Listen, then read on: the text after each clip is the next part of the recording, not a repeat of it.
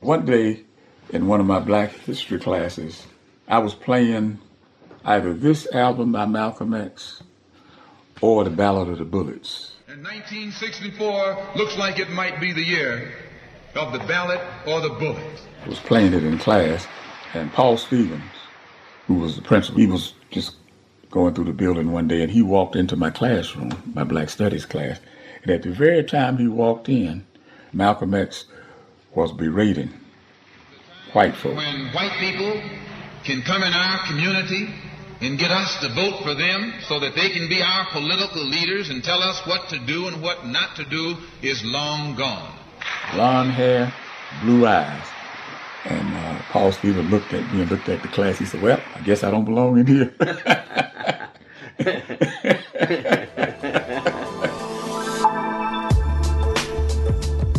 Mr. James Wright started teaching in Columbia, South Carolina in the 1970s. You just heard about a memorable day in his classroom at Eau Claire High School. Welcome to the Teachers in the Movement podcast. Teachers in the Movement is an oral history project that explores teachers' ideas and pedagogy inside and outside the classroom during the U.S. Civil Rights Movement. The Teachers in the Movement podcast is a member of the Virginia Audio Collective. Tune in and subscribe on Apple Podcasts and Spotify. To watch the full interviews, go to teachersinthemovement.com. I'm Derek Aldridge, and I'm a professor in the UVA School of Education and Human Development, and I'm the director of the Teachers in the Movement project. And I'm Dr. Danielle Wingfield-Smith, and I'm an associate director of the Teachers in the Movement project. I'd also like to introduce you to Kristen McCullum and Hunter Hope. They're both doctoral students here in the UVA School of Education and Human Development.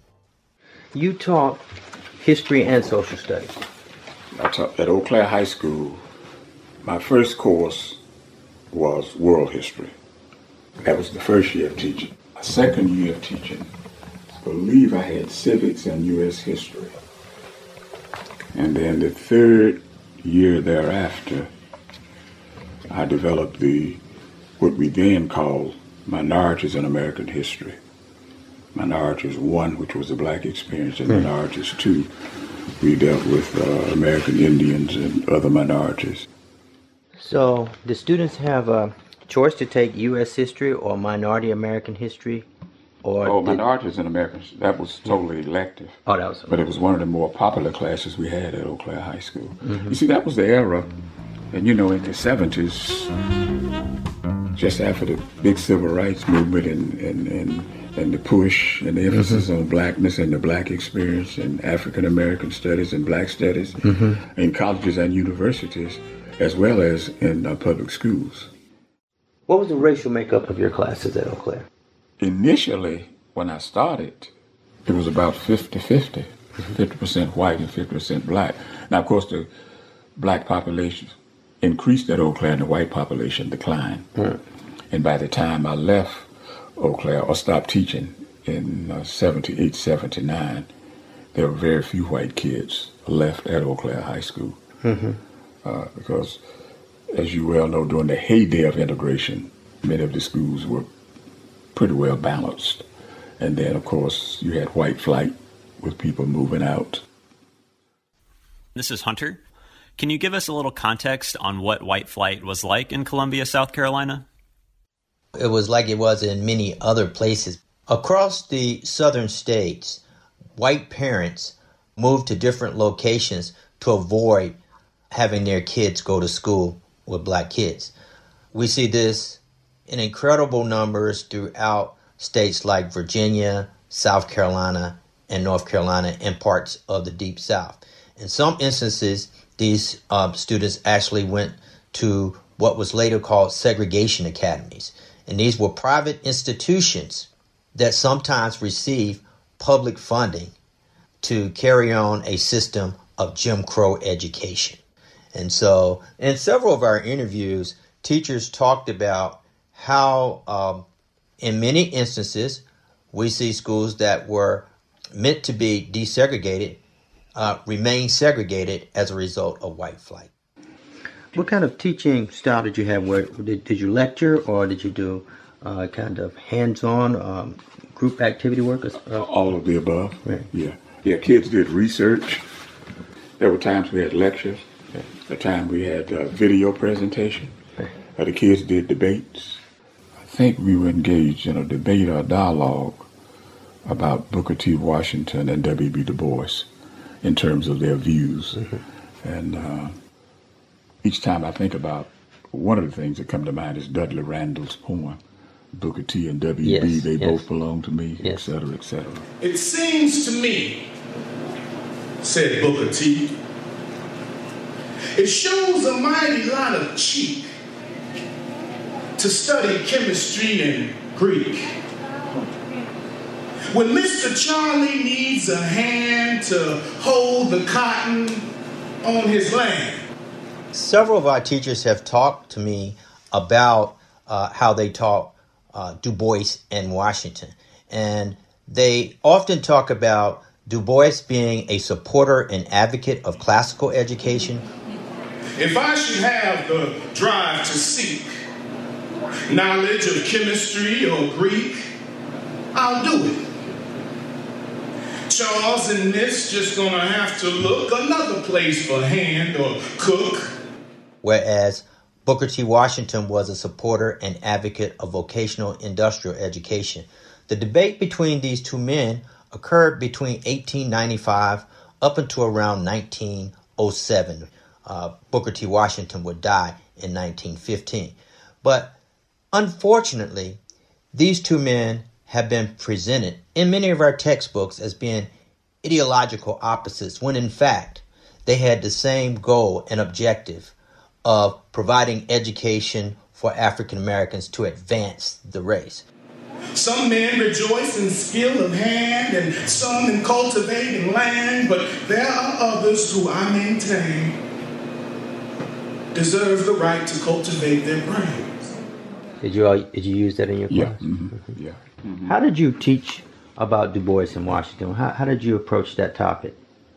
Well, I'll share up front my bias. Okay. That I would overemphasize the fact that I agree with Du Bois. Okay. For what can property avail if dignity and justice fail? But one of the major tools was using, and it may not have been fair to Booker T., but that 1895-1896 speech. Yes. In Atlanta. Let down your bucket. The Atlanta Compromise speech. Let down your bucket. Where you are, whatever. Those of my race who underestimate the importance of cultivating friend relations with the southern white man who is their next door neighbor, I would say, cast down your bucket where you are. Cast it down making friends in every manly way of the people of all races by whom you are surrounded. But the objective was to get the kids to understand that in terms of African Americans navigating this hell of a journey from slavery, Reconstruction, Jim Crow, segregation, lynching, and all that has happened to us, that there were different points of view, but that the goal was progress. A strategy of the white man has always been divide and conquer. He keeps us divided in order to conquer us. He tells you, I'm for separation and you for integration, and keep us fighting with each other. No, I'm not for separation and you're not for integration. What you and I are for is freedom. It sounds like you had great latitude in the classroom in the 70s. Oh, yeah. I had, whether I had it or not, I took it. Teachers during the early 1970s, often, they had great autonomy in the classroom to bring in speakers, to bring in outside resources and sources to use in their pedagogy. Mr. Wright, being a bibliophile, often talked about bringing in books on African American history and sharing them with the students. Teachers have lost a lot of that autonomy today in the classroom because they're often encouraged or forced to teach to test. And of course, he talks about the famous speech by Malcolm X, ballot or the bullet, the ballot or the bullet. And I find that outstanding that a teacher teaching at a public school that was desegregated in the 1970s could actually bring Malcolm X into the classroom. It'll be liberty or it'll be death. And if you're not ready to pay that price, don't use the word freedom in your vocabulary.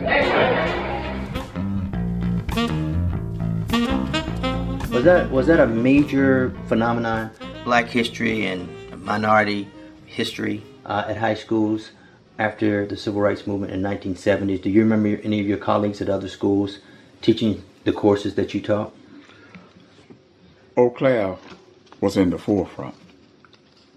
And now whether we were the only high school, I can't say. I remember being shocked when I got to Keenan High School, the lack of emphasis on African American studies. Keenan at that time had a reputation for being the black middle class high school. Sort of a successor, many people wanted to think, to Booker T. Washington. Just work and save and buy a house. That's pretty much the mindset. And it was viewed as a step above the other other high schools. And I remember one of the teachers, she was a major teacher at Keenan, Mrs. Duvall. I taught her son at Eau Claire, and she was visiting Eau Claire as a parent once, and I was singing the praises of Black Studies and how the kids were excited about the Black Studies classes and all the kinds of things we were doing in the classroom and outside and throughout the school, and the focus on student council. And Mrs. Duvall, in her classic enunciation, said, we don't have Black Studies at Keenan High School. We have it in U.S. history where it belongs. I was taken aback by that. And in fact, it's interesting because my first or second year at Keenan, Ms. Duvall and I had a debate on the stage in front of the kids. Again, Booker T. Washington, WB. What was your method, your teaching method? How did you teach? One of the things that I emphasized with kids, and it was from the pre-old school, is memorizing, that we don't do very much of now. Mm-hmm. And I remember being in high school, one of my best teachers in high school, Mr. Robert Massey, we had to learn the American's Creed, the Star Spangled Banner, and we had to learn the New Colossus, the preamble to the Constitution, all of those kinds of things. And so in that process, you develop confidence in speaking before a group, being before the class, and also retaining information. And things that I learned then, I can pretty much recite them now. And early on, that was the emphasis in the church. When we had our Easter speeches or our Children's Day speeches, it was expected that you would not get up and read it. And I get chagrined with my fellow parishioners at Greenview First Baptist when we choose to sing periodically, lift every voice and sing. Mm-hmm. People are looking for a hymn book to find it in or whatever, and not even, aware of, or even the author of it or the history of it to memorize it.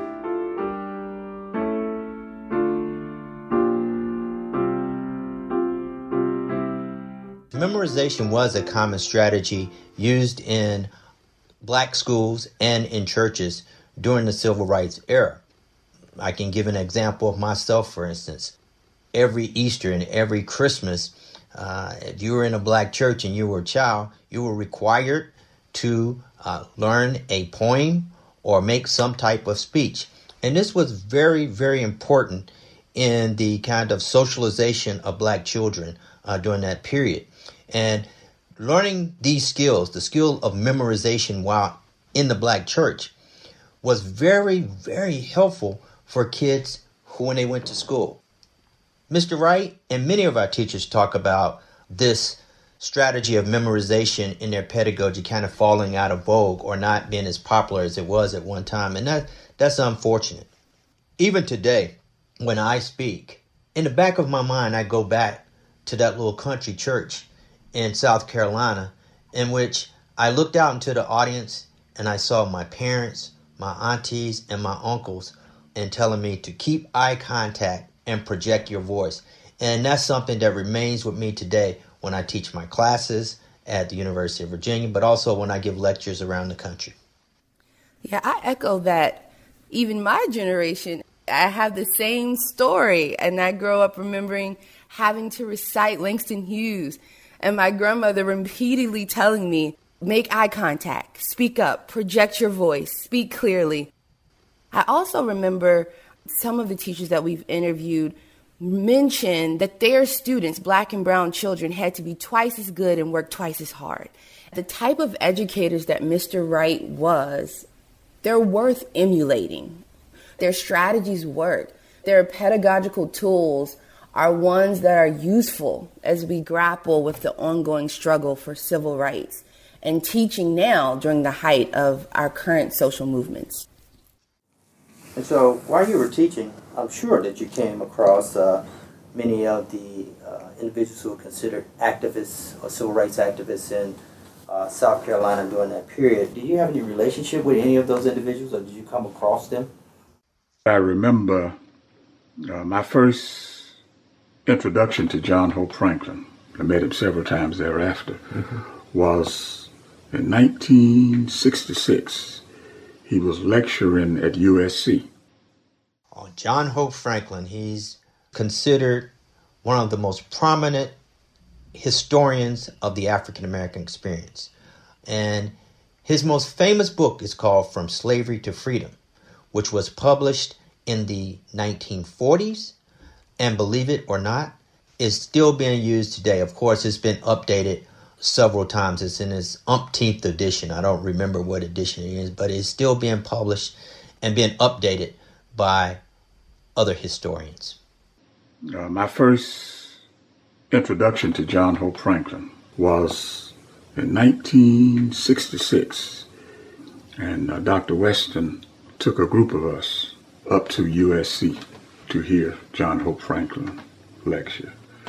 In fact, I think I have every edition of that classic of his, Slavery to Freedom.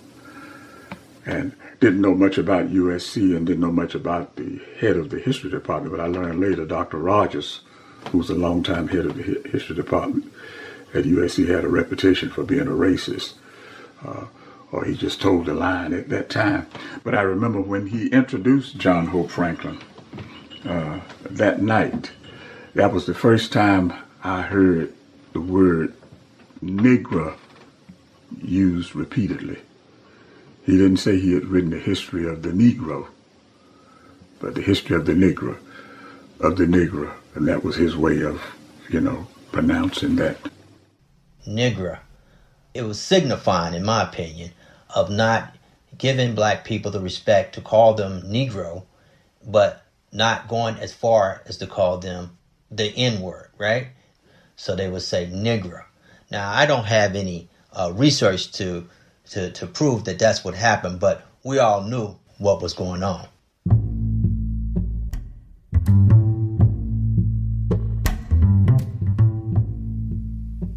In addition to his career teaching history, Mr. Wright had conducted extensive original historical research.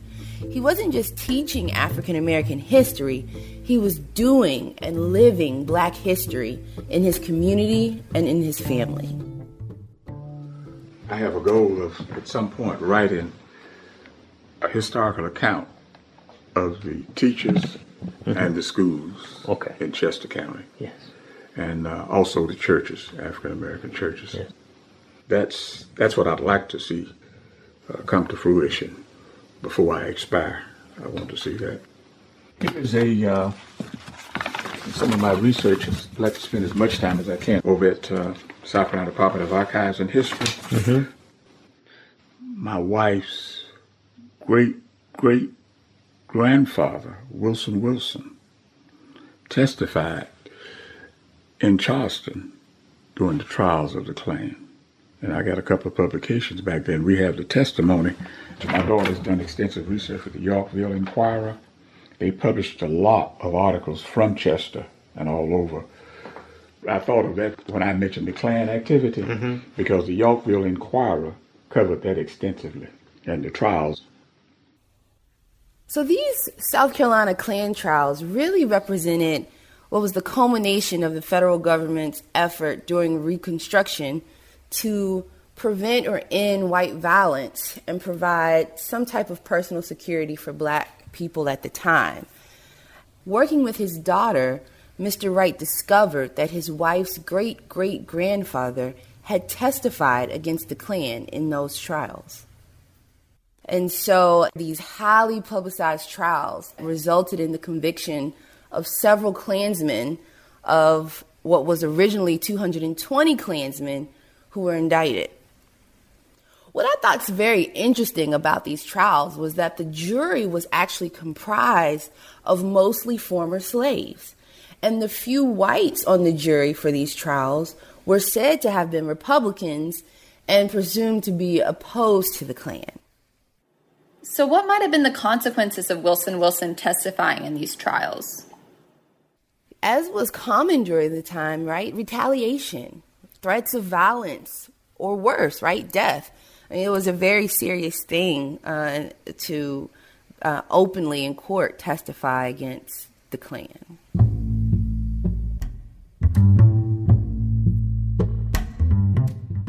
So where did you develop, or where did you get your love for African American history? Did that start as a child, or when you got in junior high or high school? Derek, the best way to answer that, I don't remember when I didn't have it. I really don't. As far back as I can remember, in my conscious mind, I was sensitive to that. And it may be that I was reared and influenced by older people, and in the church, had teachers, particularly Mr. Massey at Findlay High School, who emphasized black studies and things we had to learn. And then, of course, my daughter and I, she's passionate also. We do a lot of family research. We have gone back to, I think as early as we have gotten back to the 1830s. And we had a family gathering on Christmas Day up in Chester at Brooklyn School, my elementary school. I have a picture of it here somewhere. And I charge all the family members, 2 names you want to remember, Samuel and Melinda Whitlock. And I'll show you a profile that we have of them out here from their first owners through the end of slavery. And I've just always had a sensitivity. I've just viewed ordinary people as being noble.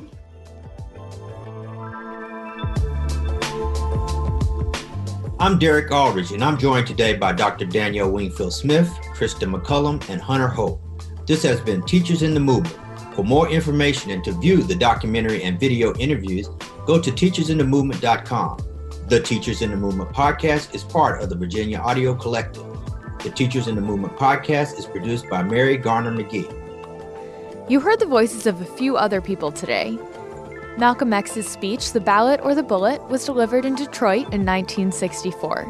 The poem Booker T and W.E.B. is by Dudley Randall and was read by Triple Black and recorded at Black Poets Speak Out Chicago.